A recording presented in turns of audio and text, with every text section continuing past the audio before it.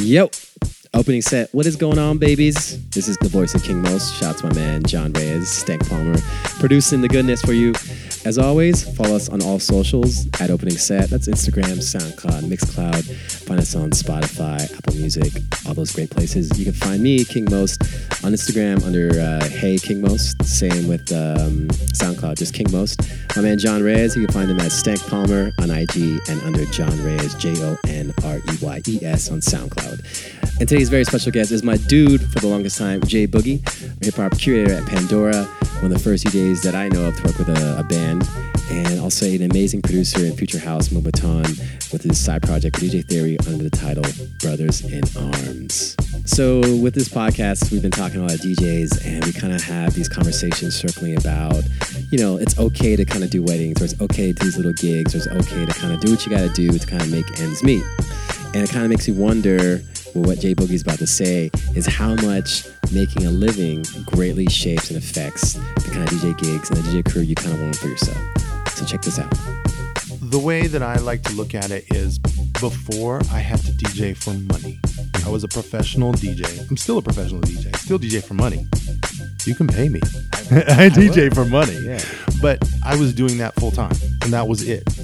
You know, I was making music, but I was DJing full time, and that was supporting living in San Francisco for over 25 years. That's hard to do. Now I DJ for fun.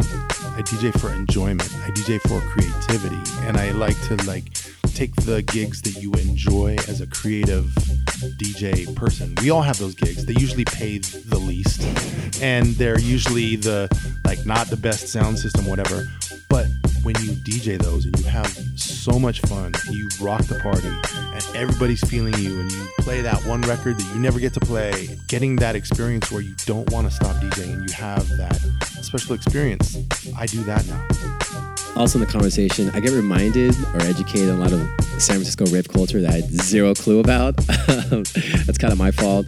And also the unfortunate effects of gentrification, specifically in nightlife in San Francisco, and the problematic relationship we still kind of have with SoundCloud, for better or for worse. I was to get some great insight about the digital industry game in terms of streaming because his experience with Pandora. So yeah, in context, JBoogie is one of the first DJ friends I ever made. He put me on very early. Shout out to him. And I think, you know, kind of hearing his story, it's possible that you can kind of do it all and get it all. You could both work in the industry and also work as a DJ, as a creative person as well. If you kind of play your cards right, you can definitely get little bits of everything that you want. And just to let you know, you could follow him on Instagram, on all socials at JBoogie Justin, and for SoundCloud, Brothers in Arms with DJ Theory. All right, guys, let's do this. JBoogie, opening set, King Most, and our man, John Reyes. Yo, what is up, everybody? Welcome to Opening Set, Season 2, Episode 9? No, that voice, by the way, is today's very special guest. My dude, my big brother, JBoogie, San Francisco, worldwide. Hey. What's up? I want to say JBoogie is the first guest to bring his own refreshments, adjust his own levels on the headphones. I make myself comfortable. Yeah. And also the first one to flex your LinkedIn game.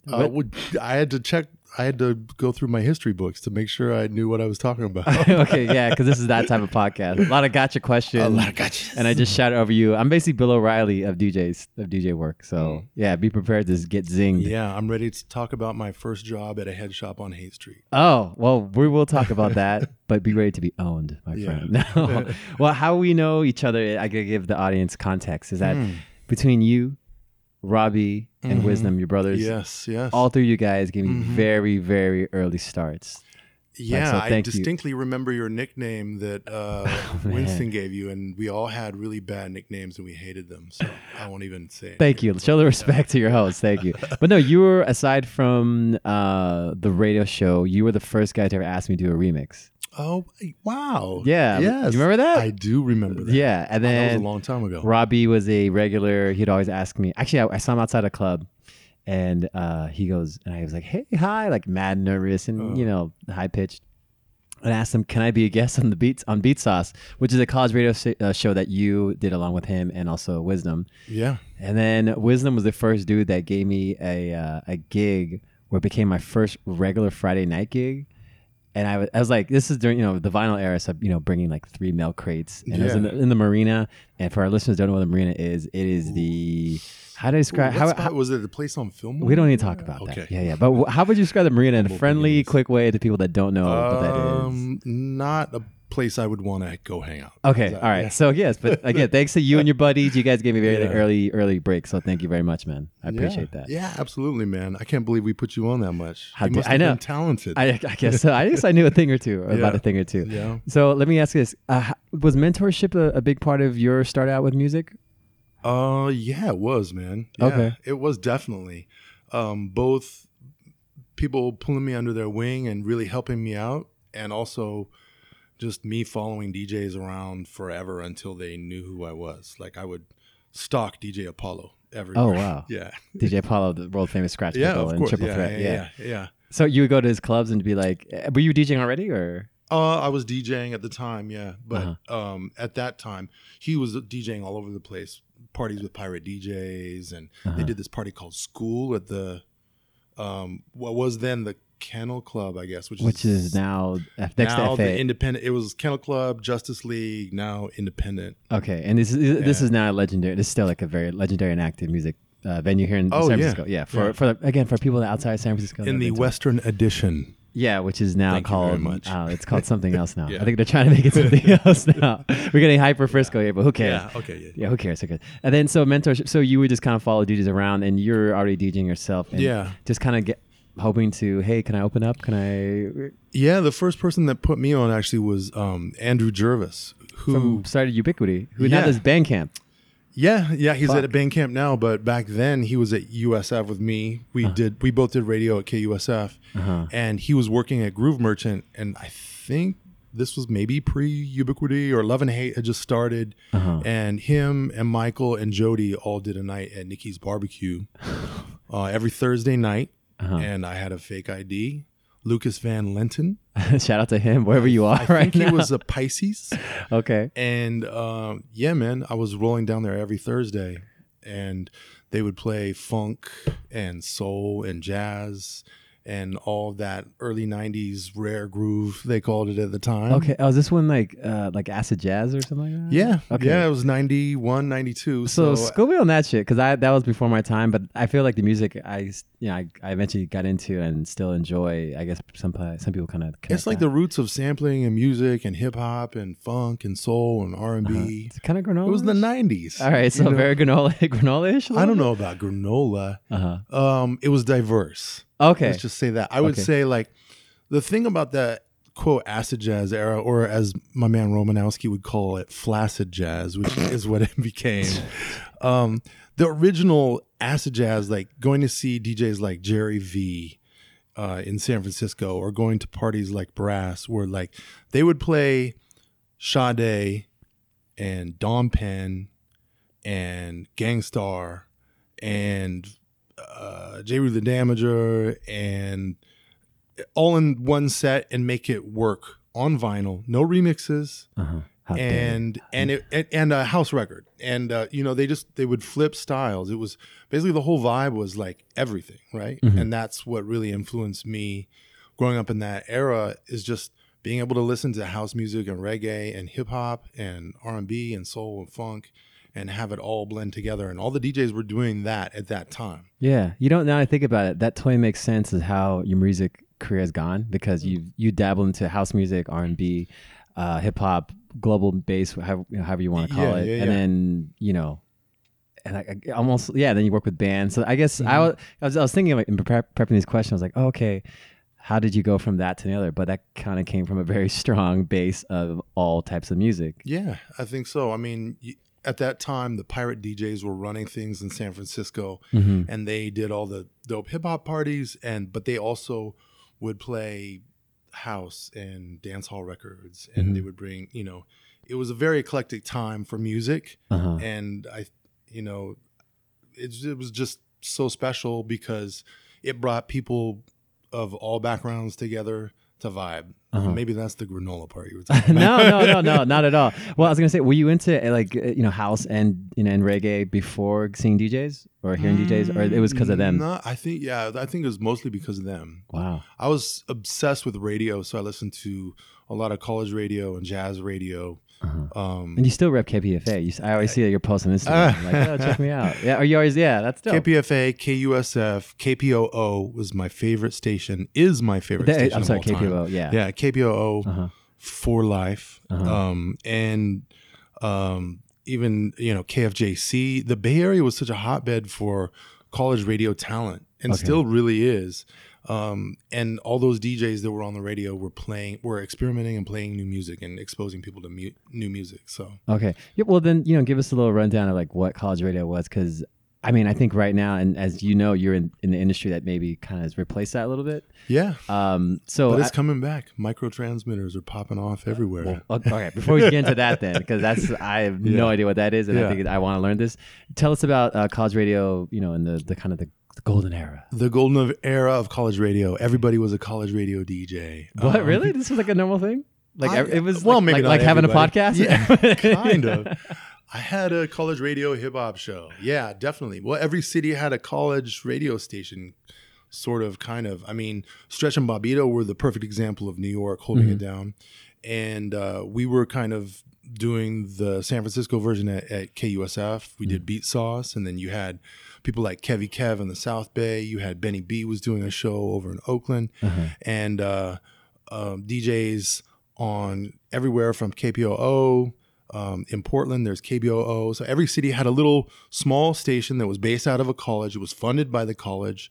Sometimes you had to be a student. Sometimes you didn't. Sometimes you had to be in the communications program or whatever. And that's actually what brought me to San Francisco, because when I visited here, I wanted to go to State. All my friends were going to State.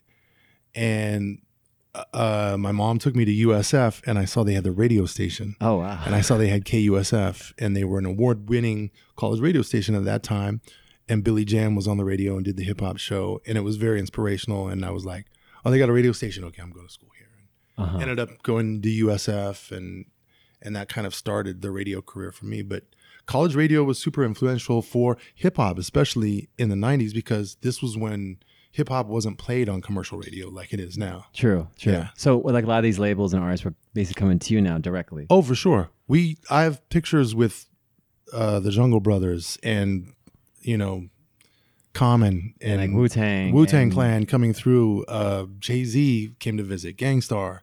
Loud Records would bring pressings. Peanut Butter Wolf, Stone's Throw started in San Mateo, and they were bringing the records up to the test pressings to the radio stations with the artist and giving us those records to play and at that time. Though this is like very special, this was kind of the norm for anybody that was really about getting their music out there. For sure, you had to do the college radio circuit, and that's kind of how all the indie hip hop artists and labels really blew up, and then got signed to the majors. Yeah, or even Jay-Z was a major. I think he was still in Wu-Tang. That's when he was like Jazzy or something, right? He was.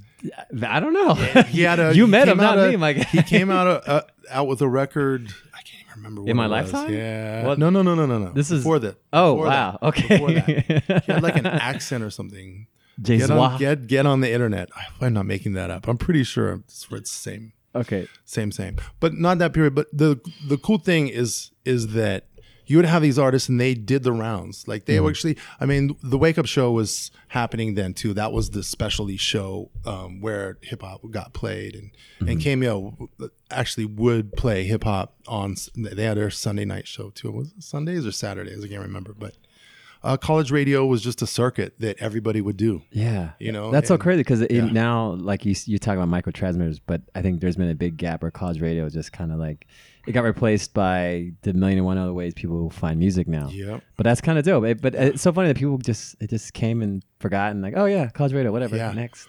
But that's KUSF met a pretty sad demise when the college sold it off. But there's a lot of great radio stations out there still doing it. Yeah, KCRW. It's like I listen daily. Yeah.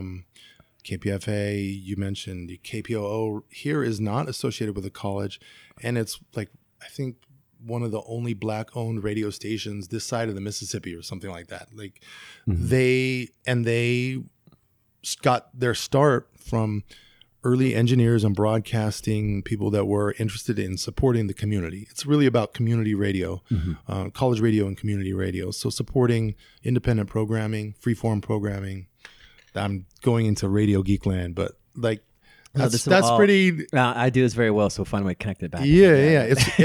It really was. It was like free form radio, and it was free form, and that was how you discovered new music. Like if you're scrolling through SoundCloud now was like turning the dial. The dial. And it's left of the dial. You just be kind of like scraping down there, and then there's in the UK, they have pirate stations, and then suddenly pirate stations would start popping up over here, sort of in New York and maybe San Francisco, where you have really tight, condensed communities. Yeah. Well, I was going to say, like, radio DJs, they're DJs too. This place isn't just for opening set.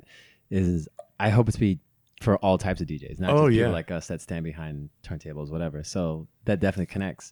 So you were talking about Nikki's, and that's a club I eventually later got started. I used to do like a monthly with a couple of homies. Shout out Ross Hogg. He always listens. Oh my God. Yeah. Ross Hogg. Yeah. The ruler. I still have my ruler, bro. I still have it. I was going to ask, so, explain to, maybe a younger generation that's listening, or maybe to DJs that this hasn't happened to them yet. How does gentrification, let me say it again. How does gentrification affect a DJ's career or lifestyle in the city? Ooh, man, that's heavy because it was most visible in the clubs. I feel like when your audience basically starts to change, your audience demos starts to change, and their reactions aren't the same. Like, when you're a DJ, you have your own kind of little secret weapons and the standard hitters that everybody has, and then your own little like mixes that you do and your personal touch that you would bring out, and then you knew what would make people move, and you knew how people reacted to records. And then when the new people stopped reacting to those records and you started to kind of feel a different energy on the dance floor, I think, that's probably the least offensive thing about gentrification. But, as a DJ, you do pay attention to that, and you do feel that change. And the change in nightlife and who's there and what they want and what they're doing at the club and how they dress and what they drink and how they hang and how they don't hang. It's just the vibe changed a lot on the dance floor. And I think that most DJs at that time were really paying attention to the dance floor and what happened, instead of, this was before you got lost checking your email on Serato, and so, yeah, man, when the cool people started leaving San Francisco, it was harder to be a cool DJ or a DJ that took chances and took risks. You had less opportunities to take risks. You kind of had to like do the no-brainer, and like the crowd just didn't respond. Yeah. Are you talking about San Francisco's first .com wave or the second one, or both? Both, man. I mean, 2001 really emptied San Francisco. Oh, people left? A lot of people left, man. It was like the opposite. Ghost town. It was the complete opposite. It was a ghost town. God, parking. Yeah. I feel like, I mean, not completely empty, but it was very different. There was the money was gone. There was nobody here to like carpet bag or whatever you want to call it, to gentrify, to do whatever. So were DJs like now scrambling, like yourself working DJ, were they now scrambling to find gigs, or is it just like I think so, and the vibe just kind of changed. You hung in there. I mean, you were able to find work. I think the reason that I was able to keep going also is because I embraced so many different genres and really tried to learn about dance music and in all different forms, and hip hop and other things, and be a producer and kind of translate the DJing world to being a producer and starting a band and performing live and traveling and getting outside of San Francisco. I mean, it wasn't a ghost town in 2001. It's just, it changed. There was a lot of money here. 99 and 2000 felt like 2018 right now. Just people were ridiculous money, ridiculous things, and just acting ridiculous. It's kind of like 2018. So somebody's seen this firsthand in the club. What would you tell the DJs? Like, what's it, to brace impact, or diversify your portfolio. Okay, so maybe start a DJ band as well and start producing. Well, no, just don't be a one-trick pony, man. You really have to be able to.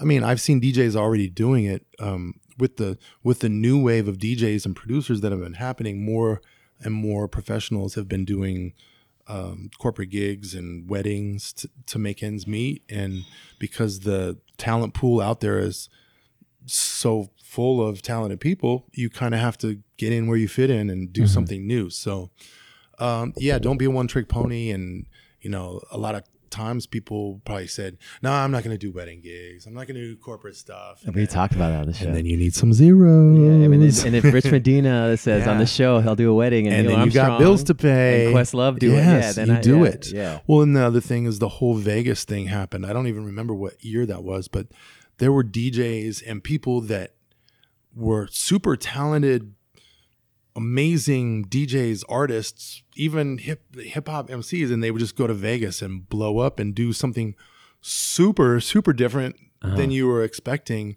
But it was just that move because it was hard to stay relevant as a DJ. And if you wanted to make money and grow, you kind of had to go do the Vegas route and learn open format and the tricks and how to smile and shake hands and sign contracts and go through the kitchen and do all that stuff that happens in Vegas. Yeah. That's not my scene at all, but everybody does Vegas once or gets puts their foot in the door, and they either stay in the pool or they get the fuck out. When I was going there with Anthony Valdez, I think 2 or 3 years ago, it was a very different situation. It wasn't, it was a different type of club altogether. It was an anomaly, but even then I still did not like it. It was grueling. And also, like, I hope this doesn't come back to bite me in the ass, but just partying in Las Vegas, and the majority of people that go there, they're not that tight. They're not people you want to be around with, to be honest with you. So, but what's interesting is the DJ talent and the people that go there. The best. Some of the best. It's so amazing. Yeah, I think that's separate from the reality, like the people in front of the turntables compared to people behind it. It's, for sure. Yeah, but some of the best DJs are out there still, and they're just quietly doing their thing. So, you were talking about the whole starting a band, and one of your big kind of things that kind of like pushed your career up a lot was Dubtronic Science. And give us a quick idea what that was, because I was thinking about it. It's not that different from what's going on, like watching like Brass Tracks or Keys and Crates. This idea of a DJ and beats and live music. So give yourself credit for that. You saw the future, man. I get sometimes I get a little mad because I'm like, wow, they did it. Like, they're making it happen on a larger scale level. It's so hard, man. And it was really difficult to translate, but it is kind of a no-brainer. Basically, the concept was to enhance your DJ set with live musicians. So I started with the basics, like percussion, drums, brings energy to the DJ set. You can kind of get a congruent vibe where, like, if you're doing a mix and a conga player is playing over the top of you, you can kind of stretch out a little bit and take a little more of a left turn, because your percussionist is going to keep the energy going. And it brings a whole different vibe to the set when you have a Afro-Latin percussionist playing with you. And then having a flute player jam and be able to recognize the key of the song and just jump in and improvise and go.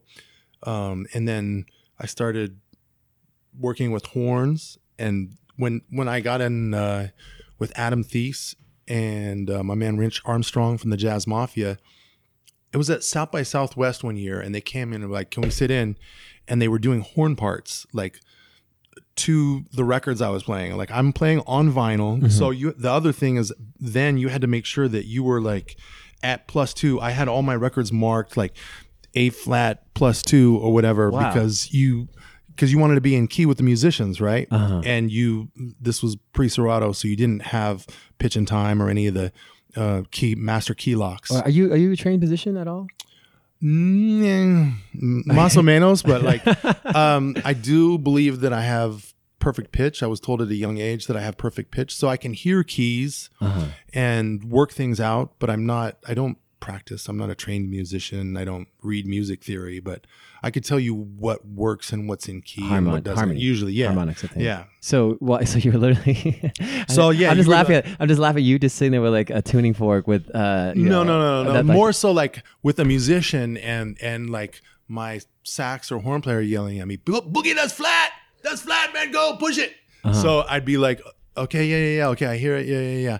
And he's, adjusting and we're adjusting, and I'm like, okay, at +2, this record works with the flute player because it's in his key, and it works Y. And then kind of write that on the sleeve or the notes or stickies, and then I would have my box of Dubtronic vinyl that would work with people, and then I expanded to working with the sitar player, sax, trumpet, and you're still doing vocalists. all this kind of, notating what key it's in and all that stuff. Yeah, until Serato came around, and then it changed the game. You're obviously. like, yes. Yeah, You're like, fuck yeah, let's do it like but that. yeah, that was, and the other thing was at that time, you're playing vinyl. If you have a drummer on stage, you have to be sure he's not kicking the table or he's on a separate riser than you, or else the record starts bouncing. And and the sitar would create feedback with the needle at a certain frequency. So the old sitar feedback needle problem. If I had $1 for every time that happened. There was a lot of learning Uh-huh. that was happening at that time, and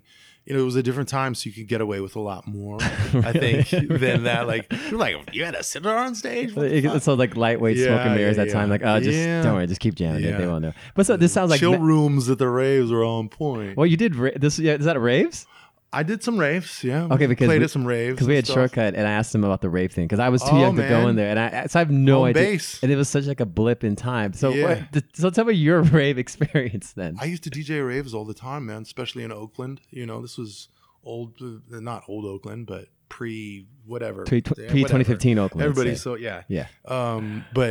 Home base, and oh my gosh, they used to do raves at that freaky hotel off the airport spot, and then Don't even know. For listeners, fill us in afterwards. 'Cause I'm not man, sure. and then raves in warehouse parties in San Francisco. And was it kind of seen as like an outlaw thing at the time or counterculture? Yeah, thing? it was just like after hours parties, pop up parties. When I first lived in San Francisco, my roommate was dating one of the promoters that threw one of the biggest raves in the Bay Area called Felix the Cat, Felix the Dog, or something like that. I think it's Felix the Dog. Yeah. And it was huge, and we did like a ticket point at our apartment one time.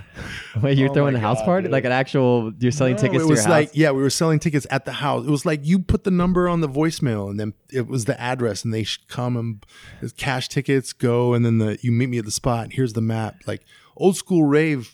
Oh my shit, God, you dude, know what I you're mean? blowing my mind. I don't know anything about this. So before like You youngins. before Another Planet Entertainment, Okay, all this so shit. this is what would happen. Someone would give you a flyer that would have all the DJs on it, and it would have like a heart or some, corny ass weird graphic or whatever. And then there'd be a number on there and the date. And then on that date, you called the number, and on the machine, it gave you the pickup point, and then you went to the pickup point, and then you got the ticket. When you got the pickup point and the ticket, they told you where it was. And then you went there, and then it would pop off. And then if the cops came and broke it up, somehow there would always be like a plan B kind of thing where people would bounce to. And it was always after hours, and it was like Oakland, San Francisco warehouses back then. Soma was empty. So there was tons of warehouse parties that would happen down there. And then out even past Third, I remember they would do like these crazy parties out in Hunters Point in Bayview back in the day. So damn, Yeah, the man. look that John, our producer, gave me, like, you nerd, you don't know about. I didn't know anything about the like I said, rave flyers. Yeah, I saw him, but I just wasn't And then they focused. got really, really, really big, and then they started doing this is stuff. before. except- Okay, big. Okay, this is yeah, and still then they pretty started small. getting really big, and then there was always every weekend at home base in Oakland off Hegenberg, there was a huge party, and then they just got so big and so big. And this is when you so started big. seeing those news broadcasts. Are your kids going to raves? Are they I think taking this was even before that. This was before the super duper designer drugs, but it eventually became that. Like Okay. once they started doing the what is it? The big one, yeah, the big one that they kept EDC? I don't EDC know. and all Yeah. that stuff. Yeah, Okay, this is what before that, and yeah, Pasquale was throwing raves in LA and all over the place. This was happening all over the US and Europe. And So, I was yeah. sitting at home. You were watching much ISP. younger apparently. Yeah, I was like, oh, okay, that's cool. Yeah. Well, also from this, speaking of the Deptronic science, you also, I was signed to Ohm Records. Yeah. And that was at the height of indie labels, and also kind of feel like the pre-EDM era a little bit. Because yeah. Cascade. Yes. Yeah, amongst other. Bro, Cascade was a graphic designer at Ohm Records who just happened to make really good deep house music. He was dope. Uh-huh. Yeah. So what were you seeing, like, I guess as a house DJ and being a star artist on any label that was like popping, like what was that like? What was that time for you in terms of, I don't know, let's say just the everyday activity in the culture? Well, Ohm was really cool because they flipped it, and as a electronic music label at that time, which was Lamborghini, they did deep concentration and deep Deeper Concentration, which was focused on experimental hip hop DJ music. Now you're talking King Mo's Catnip, right? So this was like the Heads era. I don't know if you remember the Mo waxing. Yeah. This maybe predates that even, but CK Smart and Jazzbo and all these early guys that worked at Ohm were getting like Cut Chemist and Nobody. And who's that other producer that was working with AC Alone? Oh, Mumbles. Yeah, Mumbles. Yeah. To do all this super trippy beats with scratching and stuff. And it was like, at that time, it was like, turntablism is music. And they were really like, they were very like, it was very like, we're not just scratching, we're making music, right? And so it was like presenting DJs as turntablists who are musicians creating music. And I didn't mean to clown that, but it was a marketing. It was a very big marketing thing. Yeah. But it worked. It was dope. People were really into it. And it spawned a culture of DJs working with other musicians, and like that's the whole Dubtronic Science thing that I was doing. Like Bill Laswell starts working with Grandmaster DST and some other DJs to produce all this crazy stuff, and then the Scratch Pickles are the Scratch Pickles, and they're doing Dr. Octagon and Gap doing ads, all stuff. All that and the whole era was definitely focused on the DJ as a experimental instrumentalist. Yeah, and now I feel it's gone to a lot of things, but one of them is the DJ as like an actual main star and like a viable like brand and an economy. You're a party starter. The art of look at Cascade. The art of moving butts. Yeah, exactly. I mean, that's one way of saying. But he was such an amazing producer. He had a really good ear as a producer on Ohm. Mm-hmm. And there was people like, Mark Farina, Derek Carter. The list really goes, Marcus Wyatt, all these DJ producers, and they were doing mix CDs at the time. This is when mix CDs, you would go to Tower Records and you would buy a DJ's mix CD. Yeah, and it was that like they licensed the tracks. And that was mixed like the tracks, ultimate flex. And then if it was a real special one, you had a CD that was mixed, and then one was the unmixed versions. But damn, I totally forgot about that. Fuck, dude, this DJ shit is so weird sometimes. Yeah.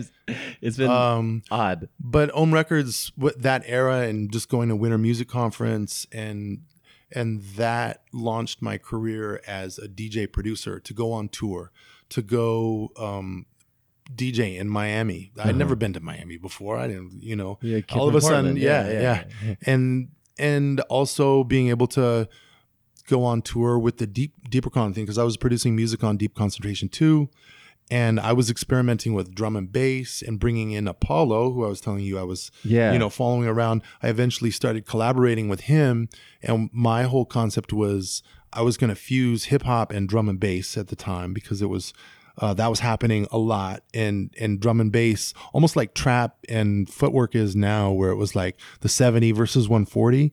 Drum and bass was like, and it was split for hip hop. So, and there was so much hip hop sampling in drum and bass. So I was like, why don't all spin a hip hop drum and bass fusion set, and you come scratch on top of it, and we'll do the 2x4 DJ thing. And I would go to that now.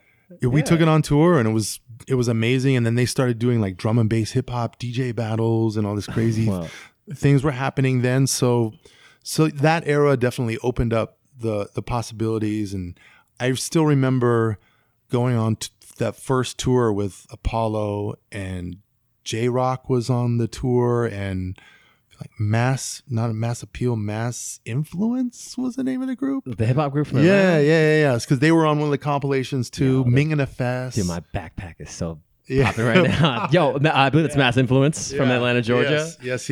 Yeah. So, it gave opportunity to go learn from these guys and work with these guys. And all of a sudden, like, I'm DJing next to people that I was looking up to. So yeah, I think that's always like a very cool thing. Just like, like we get to sit down and talk. I'm sure it was a very similar thing. So we now talk about you on the house and hip hop and label stuff. But I think one of the cool things I like of you, one of the many cool things I dig about you is the Brothers in Arms stuff. And that came out Well, first of all, that's with you and DJ Theory. Yep. Shout DJ Theory. DEEJAY. Don't get it twisted. Yeah, and that guy like runs in so many lanes. And oh my god! Even before the Brother in Arms thing, he was doing dancehall, hip hop, like real. He's nasty. He's that dude. Explain that. Nice. Yeah, explain that sound to me because it's a very.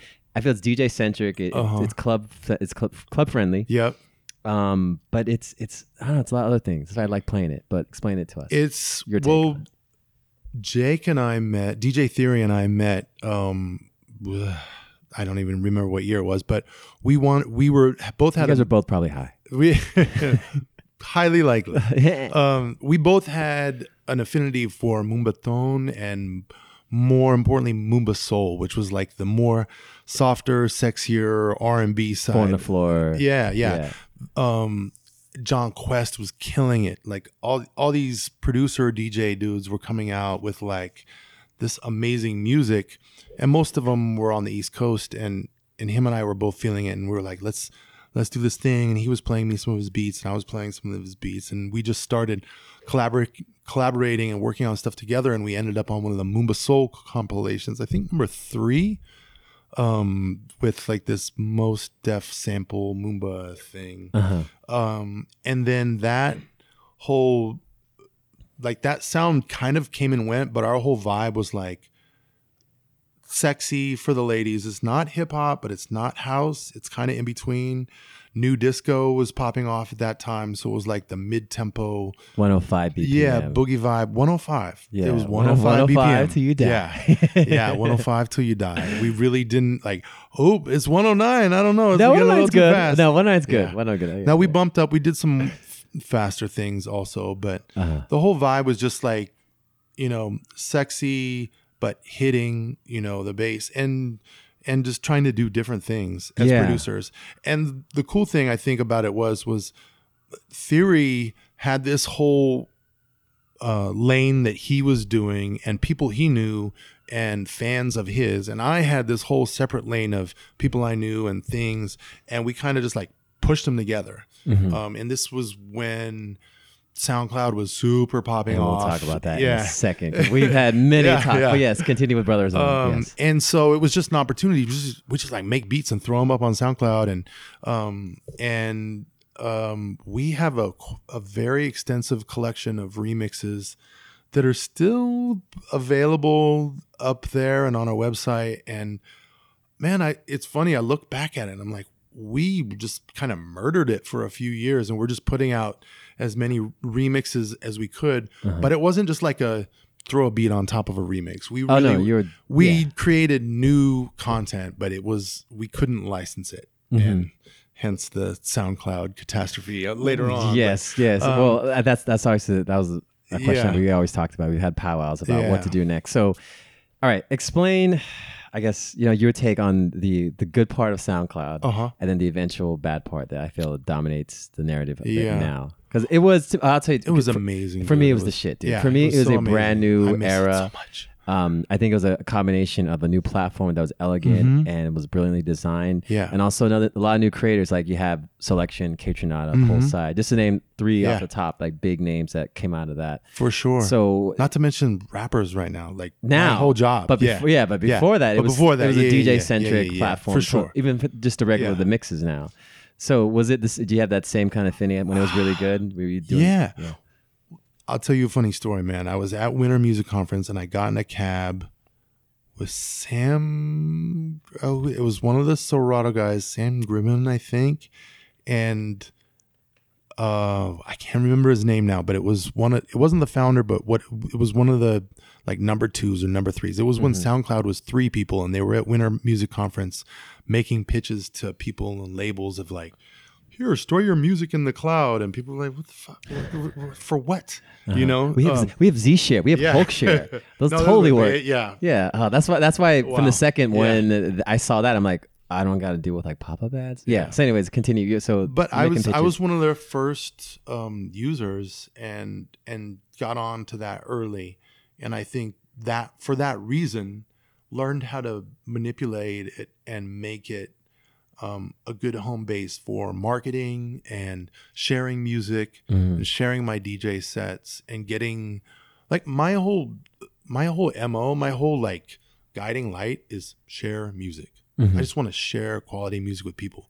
So you give me a platform that can reach worldwide, that I can share music, and seeing the numbers stack up. It wasn't for the fame. It wasn't for the numbers. It was like, look at all these people that I've been able to share a DJ set with, beyond a club, beyond club capacity. You start seeing multiple thousands of listens and listeners and people, following you and checking out your DJ sets from across the world and commenting on it. And really, I mean, it sounds corny now to talk about, but at that time it was revolutionary. Yeah, there was nothing like that. There was nothing like Yeah, like just in design, like I said, and Yeah. like not having to have terrible like pop-up ads Yeah. and things wouldn't get taken. Well, For sure. Lots So, of time, things wouldn't get sharing taken. DJ sets Yeah. and also sharing remixes and edits and all of that magic that happened online at that time. Yeah, I still miss it. I still go shopping and digging around to see what I can pull off. But the magic that happened those years, the people, the producers and the creative people have moved on and are now producing original music. And now they're onto Bandcamp or Spotify or Pandora or Apple or whatever it is, which is kind of cool because it kicks some DJ producers in the butt to be like, okay, well, now you got to really do it for real now. Yeah, You can't just sample somebody and put a beat behind it. How many Aaliyah remixes can you hear? How dare you? How dare you? Show the respect. I'm the host. You're the guest. You son of a bitch. That was by no way. King Mo SoundCloud. I by could the have- way, King Mo's on the run. SoundCloud. I could have been talking about Yeah, millions of people. 8 million DJ producers, including I think we did an Aaliyah thing. I Yeah, don't you even know. did. Yeah, I think you did. You did a side day one. But it's like, at that point when the remixes were kind of just getting cliche, and then the hammer came down. Yeah. Well, you lost your account, or Thievery got. Oh, for sure. Both of us did.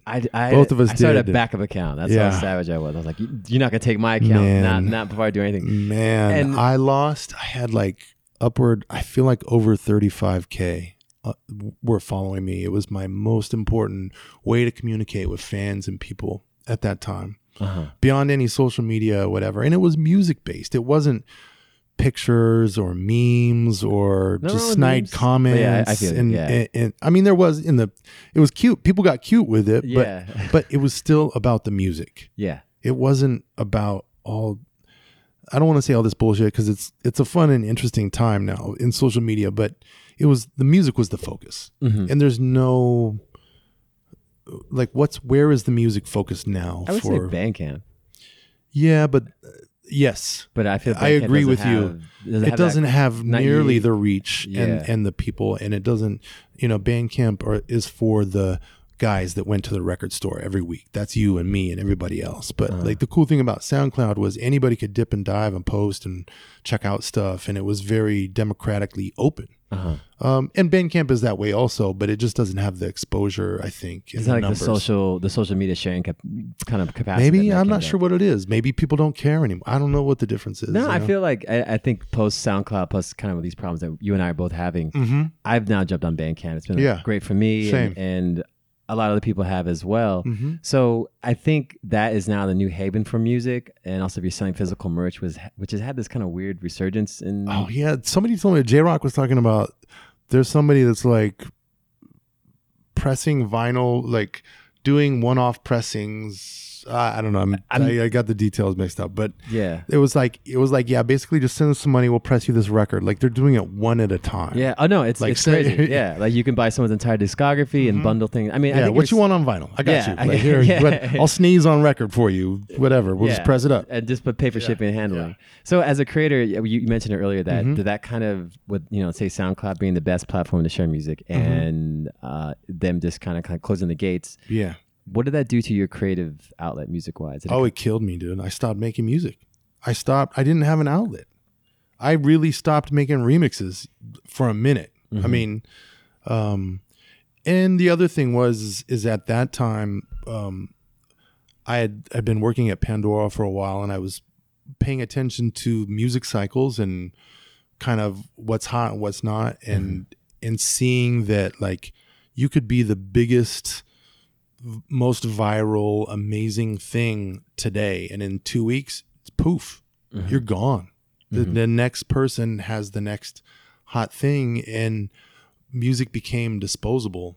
And I think actually it was the combination of kind of realizing that music was becoming disposable to some people, and having that account shut down was just like the 1-2. And I was like, Blading, help me. Help me, you got me. I'll do it for a repost. Yeah. But I mean, it's slowly, like you said, the community's building around Bandcamp, and SoundCloud is still there, and it's still dope, and it's still starting. I still discover music through there. It's just a different thing now. It's a different rate and a different sound and whatnot. But for me, it just like, unless you're creating original music now, I think but it's funny I say that, but I still do remixes and throw them out and do it. Edit pack drops. Still edit pack drops. But sign up for the blast. At some point, it's just like, it just feels disposable to me, and it loses the magic and the specialness. Although I do feel specialness in people's edits, and sometimes in edit pack, and sometimes those things happen, but just the turnover and the attention span right now means that, let's say you and I go into the studio and we spend 10 G's and we work with professional musicians and the dopest MCs, and we pay for mastering and we pay for all this, and we get a publicist and we put it out there and we get the music and we're launching on this day and we do all this marketing. We did it all right. We're on front page of Complex. Boom, boom, boom. Front page of Complex. Tomorrow, boom, gone. Yeah. Next week, what was that? And unless it's buried in my saved favorites on whatever app. It's just, there's so much turnover, and it's exciting to me because my whole thing and my job is to listen to music all the time, and I love listening to new music and discovering content. But it also means that it's frivolous. I don't know. It's just kind of like it's flim flam. What is that movie where it's like it's fugazi, it's fugazi, whatever. I don't know. It's just kind of it's here, there, it's gone. Yeah. So tell us. Well, I know what you do for a job. For the people out there, our listeners, explain. Yeah. Give us the rundown, my friend. Let us know what you do. What I do professionally, not professionally now, is I'm the head of hip hop programming for Pandora, which means I'm responsible for the genre stations and playlists and a myriad of other things at Pandora for hip hop and R&B. I work with a coworker on R&B, and I've been doing that for 4 years, and it's been an amazing time and growth to see a company that's been over 10 years doing, they were the streaming radio giant. They were just like the one forever. And then, the streaming revolution happened, and there was more giants came in the room, and they didn't see it coming. Yeah. And I think, now that we do have an on-demand thing that we can offer people, it's kind of getting back into the game. But what's exciting for me is everything that I've learned up as a producer, as a DJ, as a promoter, as a music consumer, as a person that's worked at record labels and record stores and radio shows, nightclubs and radio shows and Radio Shacks, and all of that experience, I feel like kind of brought me to this point in my career where I was talking about sharing music earlier. The numbers that I have influence over now are so much bigger than any DJ gig or remix. Or is that how you're seeing this? You see your job as a big DJ gig in a way? I wouldn't compare it that way, because creatively it's two very, very, very different things. But what I'm saying is, like, some of the stations or things that I'm responsible, the exposure to the number of people is like being a music director for a mid-market radio station or several of them. So it's a lot of responsibility, and being a music professional is something that I've always wanted to do, and it's kind of the next step and the next level for me. Going through the producer, DJ, radio route, like, I feel like the next level is doing streaming radio and streaming music and being a curator or on a bigger level. Yeah. So, well, I was going to say, because on this show we've asked guests in the past, what's your next step? And sometimes they'll say something, I'm just going to make beats now. I wish. I can't wait for that day.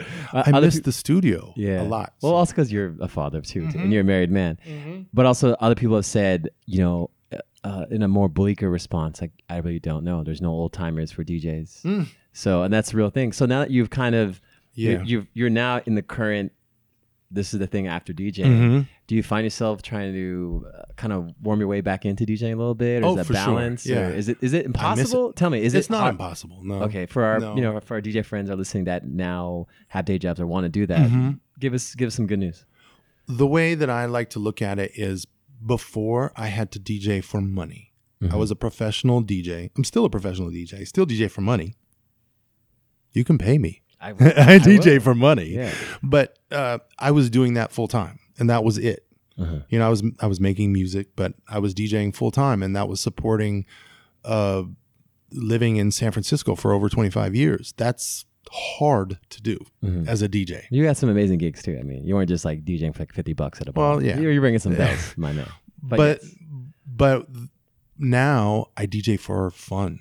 I DJ for enjoyment. I DJ for creativity. And I like to instead of, I don't want to say I take the good gigs, but take the gigs that you enjoy as a creative DJ person. We all have those gigs. They usually pay the least, and they're usually not the best sound system, whatever. But when you DJ those and you have so much fun and you rock the party and everybody's feeling you, and you play that one record that you never get to play, and you get to expose people to music. Or I remember I did this bar called The Saint in New Orleans. And I think I started DJing around midnight, 11, 12. And I finished DJing at 6 or 7 in the morning. What? And I don't do that. I'm not that dude. I'm not a New York 8-hour stretch out. In the Bay, your longest set is an hour. Whoa, I got an hour. Wow. That's a whole nother separate New York DJ length of set kind of vibe. But DJing and getting that experience where you don't want to stop DJing and you have that special experience. I do that now. Wow. So you're saying getting a day job actually saved your love for DJing? A little bit when you can get booked, because I don't.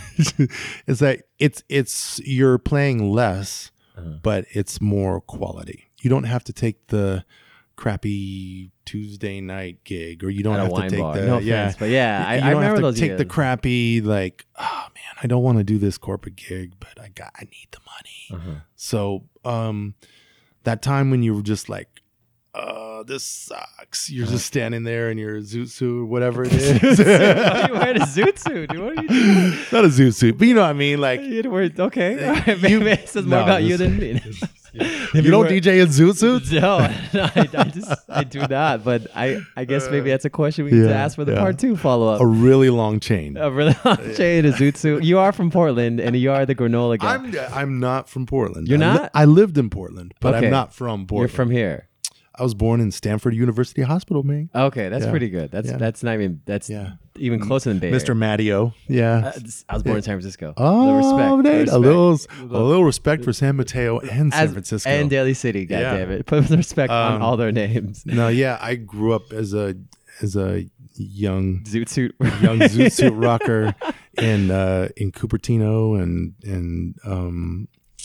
and down there, and then moved to Portland and grew up there, and went to high school there, and then you came here. Skirted straight back. You're like, okay, I gotta get back here. 2 days after I graduated high school, I was 17 years old. Drove my what year was it? 82 Volkswagen Jetta down back to San Francisco, and you made it, and I made it, and now you're stayed. And you went from college radio to now. I mean, what do you even describe Pandora? Because I think I see them as Pandora and also Apple and Spotify and SoundCloud as the now gatekeepers. Because I feel our previous guest was saying, DJ Toy, she mentioned that blogs just don't have the same pull and power. They're not nowhere close. And they're all owned by one company. Yeah, It's funny how something that becomes so open-ended kind of bottlenecks and gets owned by the same people. Yeah. That's kind of how I felt about SoundCloud. And, it became this open format thing, and then everyone in this call kind of got bought by somebody. So do you feel at Pandora and what you do you kind of feel like you're now a hip hop gatekeeper?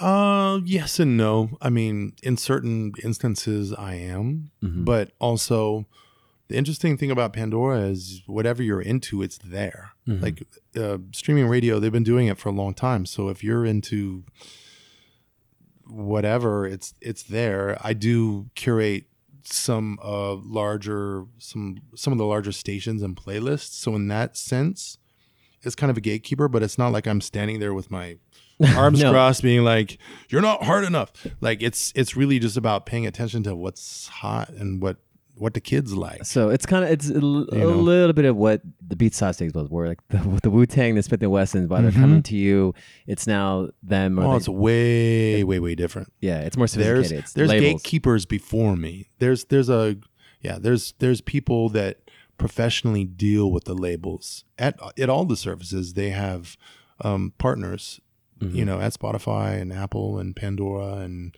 Google and YouTube. They all have a team that interfaces with the labels. Majors, the labels, and they're not the programmers. And there's kind of a go between there. They're the real gatekeepers, to be honest. But they're the ones that's a whole new thing, Yeah. Well, what do you mean? I could explain then when you say they're the gatekeepers. They're the ones even let an artist get into the playlist. No, not necessarily. They just interface with the labels. Because if the labels had access to me or other programmers. I would show up with a much nicer car.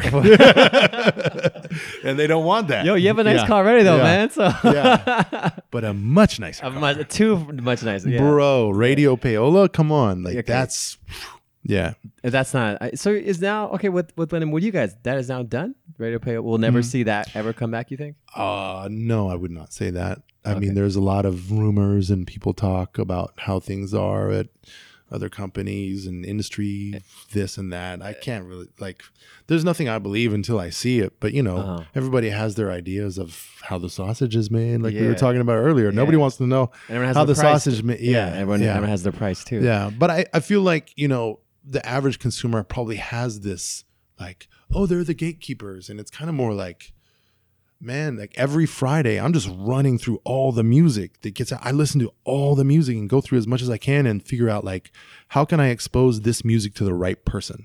Okay. How can, not the new No Name that just dropped. How do you get them into? Yeah. How do I get that? How do I, the average listener is maybe not going to be feeling the new No Name. The average listener might be more into the new, Lil Baby Gunna track. But how do I balance those two types of hip hop listeners and for the people that are into super crazy shout rap thing, how do you cross those, and when that crosses over to the mainstream, how do you affect how do you balance all those things? Two things. First of all, I have to admire you and give you props for being somebody, knowing your musical taste, know what you like music-wise, especially with hip-hop. Yeah. Totally being open and down for a Little Baby Gunna, a Travis Scott, going to Rolling Loud, young bands all day. Yeah. Did you get beat up by Russ? Or no? Okay. Well, that's one thing I don't do, actually. I don't really follow the social media drama spectacle as much as people do. I mean, I'm up on it, but you're where Cardi B got in a fight with Nicki Minaj. Yeah. I'm up on it, but I'm not fiending for the next moment. Yeah. For me, it's about the music, you know, and if it's good, and also it's if it's popular. A lot of times, for me, it's not good. A lot of times, my personal opinion of this music may be that it's not good, but understanding that somebody else likes it and how that somebody else thinks and what else they like is most important. So if I know a TK fan might also be into YBN Namir, I know that that path is going to carry on versus the guy who's into Moneybag Yo is not really going to be into YBN Namir. It's kind of or maybe he is, but this is what you explain. You're explaining DJing. Yeah, it's DJing on the internet. But you have, on the interwebs. But you have health benefits and a way better paycheck. Exactly. So I think you're a lucky dude. It works. You're a lucky guy. You've basically been doing the same thing your whole life, but just at better pay scale. You keep leveling up more and more and more and more and more. And snacks. Yeah, and snacks and LaCroix and Fiji water. Oh my God. You can't wait to get your kind bar tomorrow. It is real. It is real in the Valley for those international. Silicon Valley, if you watch that is real. Oh, it's that like, is real. It's like a slight exaggeration. Not even a slight exaggeration, Maybe bro. That shit is real. Massage robot. People are like, really? Yeah, sign me up. Yeah. Well, I was gonna ask one more question about the whole. We're talking about streaming services. How does the streaming service? What does that mean to an indie artist and to a major label artist? I think that it can be a valuable tool. So a lot For both? something for both. Yeah, I think the one thing that a lot of people don't know is, Spotify and Pandora and all these services have, when they first launched, I don't even know if you guys remember that, but when they first launched, the whole pay scale and perception of these companies were that they were screwing musicians, specifically indie musicians, and not paying enough. And people were not letting their music on the services and withholding. And they were like, there were a lot of curmudgeons moving over into the streaming world because they didn't want to get a pay cut, and they didn't understand, and the revolution hadn't happened. The people weren't there yet for, listening. So my point is that at that time, the public perception of Spotify, their perception towards musicians and bands and indie artists was very bad. So Spotify built all these tools for indie musicians to use their platform for marketing and encouraged artists to use their platform. And Pandora is doing the same thing. That we're creating ways to, on Pandora, I can say, "Ayo, it's JBoogie, listen to my new song," blah, blah, blah, and have it reach all the listeners that have my station, throughout the US, and say I'm doing a date in Detroit, and I can geo-target that and like, "Hey, check out my new song. Here I'm playing in whatever in Detroit. Check me out, buy tickets, click here." There's just all these marketing tools that all the services have built in to help indie musicians and give the marketing tools into your hands. So if you're an artist and you are smart about it, and a DIY artist, you know how to use Pandora to your benefit, and you know how to use Spotify to your benefit. Apple sort of kind of, they had the whole Connect thing happening, but all these services are building artist marketing tools built in because they want artists using it. They want Diplo. Yeah, they want Diplo going on, Spotify and talking about it. I want Gunna to come on and say, "Hey, yo, it's Gunna. I'm listening to The Sauce on Pandora. Check me out." And I do that. That's what we do. We do artist marketing partnerships and work with people to bring them in and work with it, because the artists really are the ones that give the service and the music the clout, right? So yeah, regular paid spokesman telling you about how awesome Spotify is, Pandora is fine, but if I have Dram or GoldLink say check, then it's like, okay. And the analytics too on Pandora, I can look up and see what JBoogie's Dubtronic Science song does the best in what region, by what demo, on what device. Like I can go in and look, hey, I have 48% females in Los Angeles on an iPhone that love the song "Try Me" with Guaple or whatever. And that's crazy to me. And they've built all these tools for the independent musician because they wanted to not have that kind of big rich stealing from the musician perception that I think a lot of people had when the streaming services first launched. And if you knew that Spotify was ripping people off, you probably wouldn't use them as a user, right? If you knew that Pandora didn't pay musicians, you're not going to support them and be a product user. So I think they really built those tools to support indie musicians. So with hearing all this, do you think there's going to be, because now, like even my questioning, I phrase it as indie major. Do you think there's going to be a birth of like a third tier of an artist now? Or is that, I kind of feel like they're already slightly emerging with, everyone says like Chance the Rapper is like the big, token of that. But will it be now a more normal thing, a third style of artist, like a middle indie or whatever? Emerging, trend setting. Everybody wants, there's so many different words for it, for sure. People say viral. And I mean, for me, it's really all about time and consistency. Like we were talking about before, you can make a disposal, you can be hot 1 minute, but if you only have one song and you can't come back with it, you have no longevity as an artist. So consistency is key. Let's go back, and we were talking about Gunna. Gunna is like a guest on everybody's record. And Yeah. he just keeps putting out music. NBA Youngboy Never Broke Again, just putting out music relentlessly. Even Chief Keef, just consistency is key, because you're just kind of feeding your listeners in the content. If you just come out and do a hot song, even if you're number one on every station, every whatever, if you can't follow that up, you're a one-hit wonder. You're a one-hit wonder, and we all know what that is. It's like not a new thing at all. It's something that's been around forever. So the Millies and the Vanillis. The Millie Rock. They did the Millie Rock. Yeah, they did their one thing, and I don't know. You would know maybe a little more than I. Yeah, some more music. Yeah. Playboy's got some more in them, but yeah. So yeah, no, I'm just. Oh, not Playboy Cardi. The guys that did the. Oh yeah. Okay, yeah. Sorry, I had that one. hook in my head. Of course. Yeah. It's like his hit. Like it's his big signature hit. Yeah. So also, I was gonna say about you being so open to DJ styles. Are you not like doing more like hip hop sets, like this type of style? Like, I definitely try to work some stuff into my sets more, but DJing for me is always about like reading the room and for the people that are there. Like we were saying, the art of moving butts. Like you need to know who your audience is, know who you are, and connect what you have with the audience, right? And that's why I'll never be one of those DJs that's just like in my laptop, not paying attention, doing what I do, playing what I want to play for the crowd. I think some DJs excel at being able to do that and build an amazing career, creating a brand and a personality for themselves that people flock to. But for me, I've always been like, just make these people happy, make them dance and have a good time.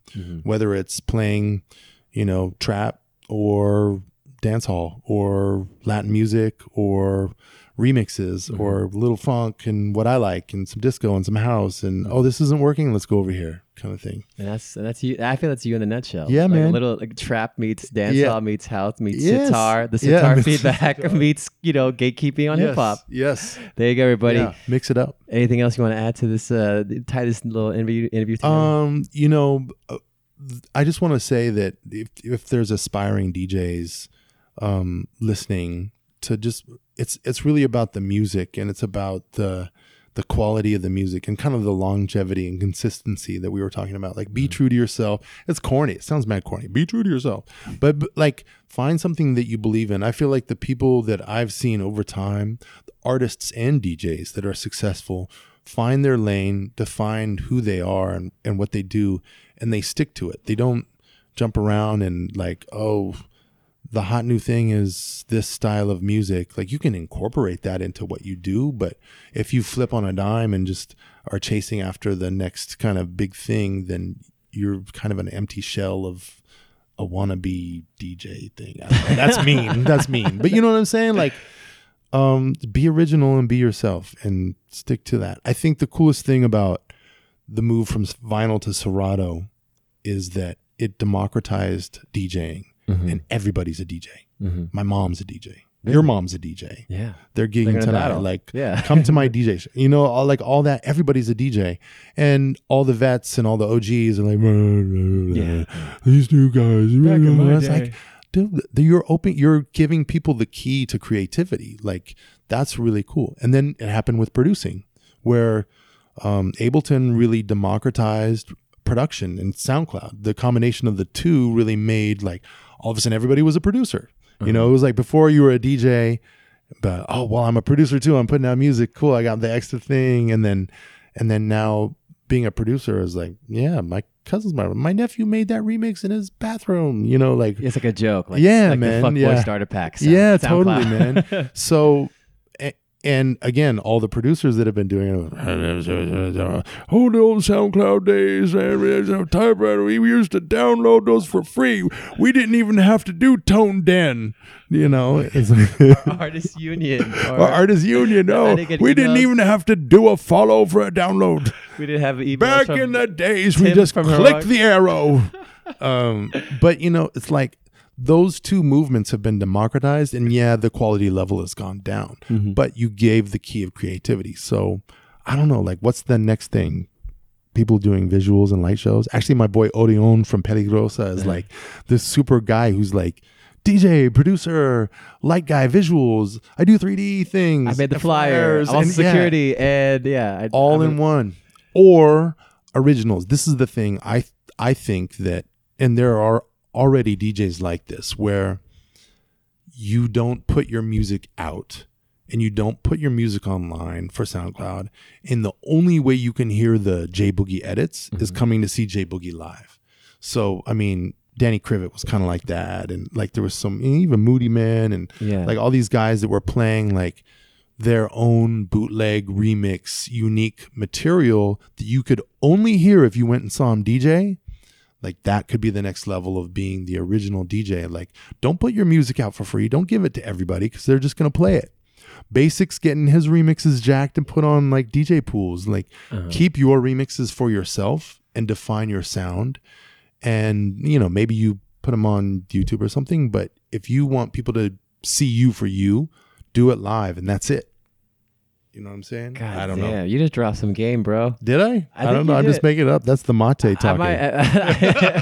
That might be my new thing. Like I'm gonna take down my bank. I think I don't know. That's the only thing, only way, because everybody's file sharing, and you know, it's like that. The Serato explosion also made everybody had the same tracks. Yeah, well, I think what you're saying is like either going to be the guys doing lights and the graphics and the DJing and 5 things, or the guy goes or the producer, or just you can hear my friend Squad K edit at Deep Space. Yeah, if you didn't go, no phone. Exactly. Oh, and no phones allowed, by the way. Yeah, no phones. Invite allowed, only. No Shazamming. Shazam fail. Yeah, well, that's always the worst.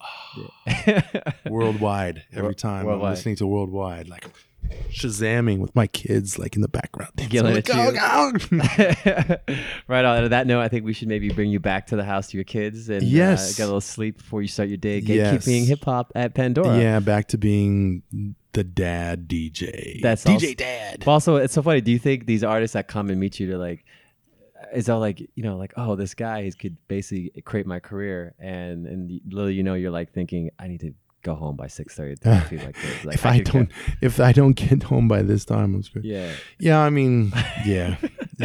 That's the interesting thing, is balancing, you know, the creativity, family life, and a professional career has been the biggest challenge for me.